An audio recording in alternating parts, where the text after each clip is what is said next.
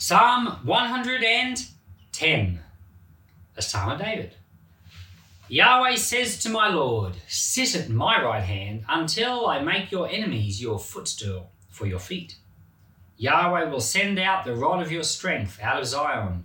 Rule among your enemies. Your people offer themselves willingly in the day of your power, in holy array. Out of the womb of the morning you have the dew of your youth.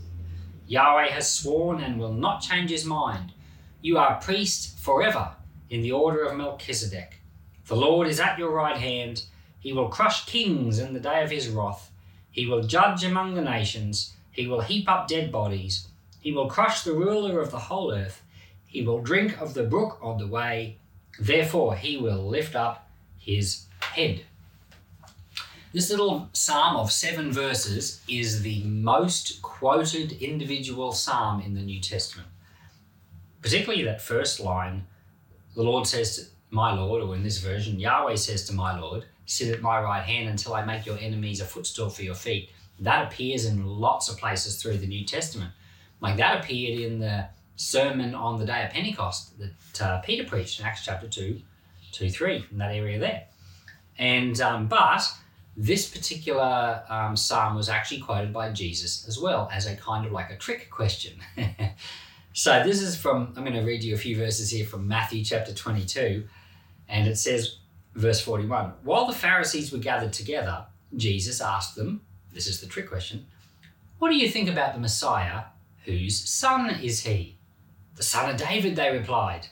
He said to them, how is it then that David, speaking by the Spirit, calls him Lord? For he says, the Lord said to my Lord, sit at my right hand until I put your enemies under your feet. If David calls him Lord, how can he be his son? No one could say a word in reply, and no one dared to ask him any more questions. So it's a trick. Jesus turned it into a trick question. Why could David call him Lord if it was his son? Well, Jesus came from the line of David, so he was his son physically, but he was the Lord because he's God. So God creates David, but then he puts himself into the human race and becomes David's son. So yeah, it doesn't make sense. The Pharisees didn't know enough about it to be able to answer. But here we've got a psalm which says, the Lord says to my Lord. It's kind of like God talking to himself.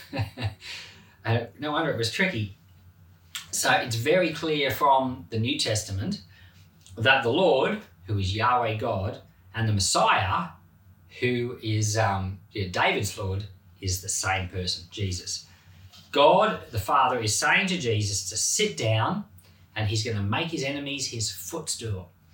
So this is a reference to the conquering power of Jesus. Now, the Pharisees, they thought that that the Messiah was going to come, and just like David was going to conquer all the enemies and make a peaceful area of land, and Israel was going to be on top.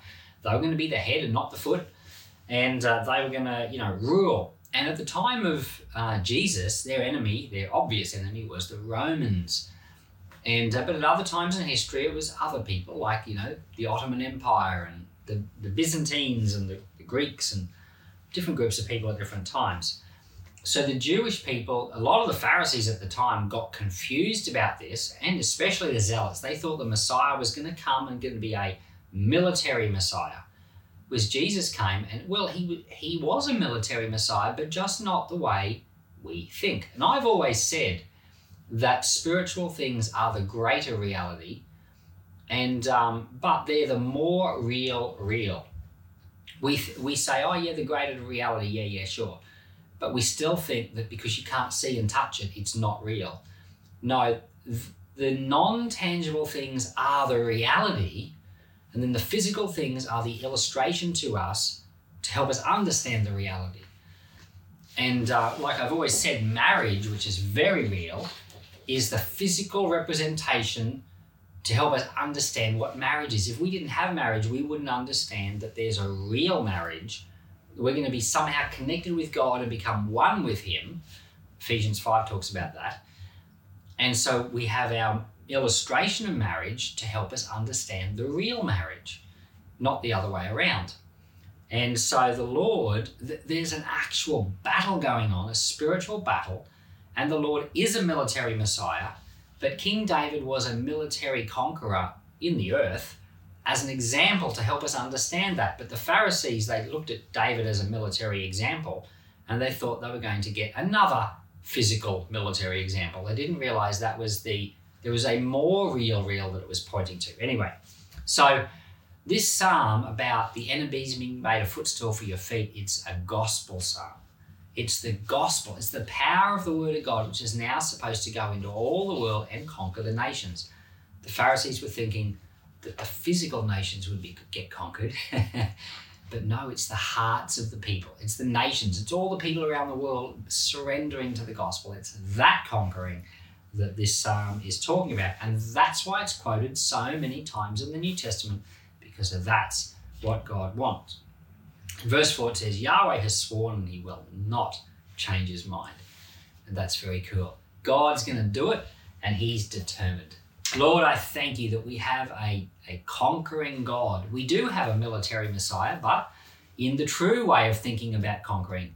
And I pray, Heavenly Father, that you would now fulfill your word in our day, that we would see nations be conquered by the gospel in Jesus' name. Amen.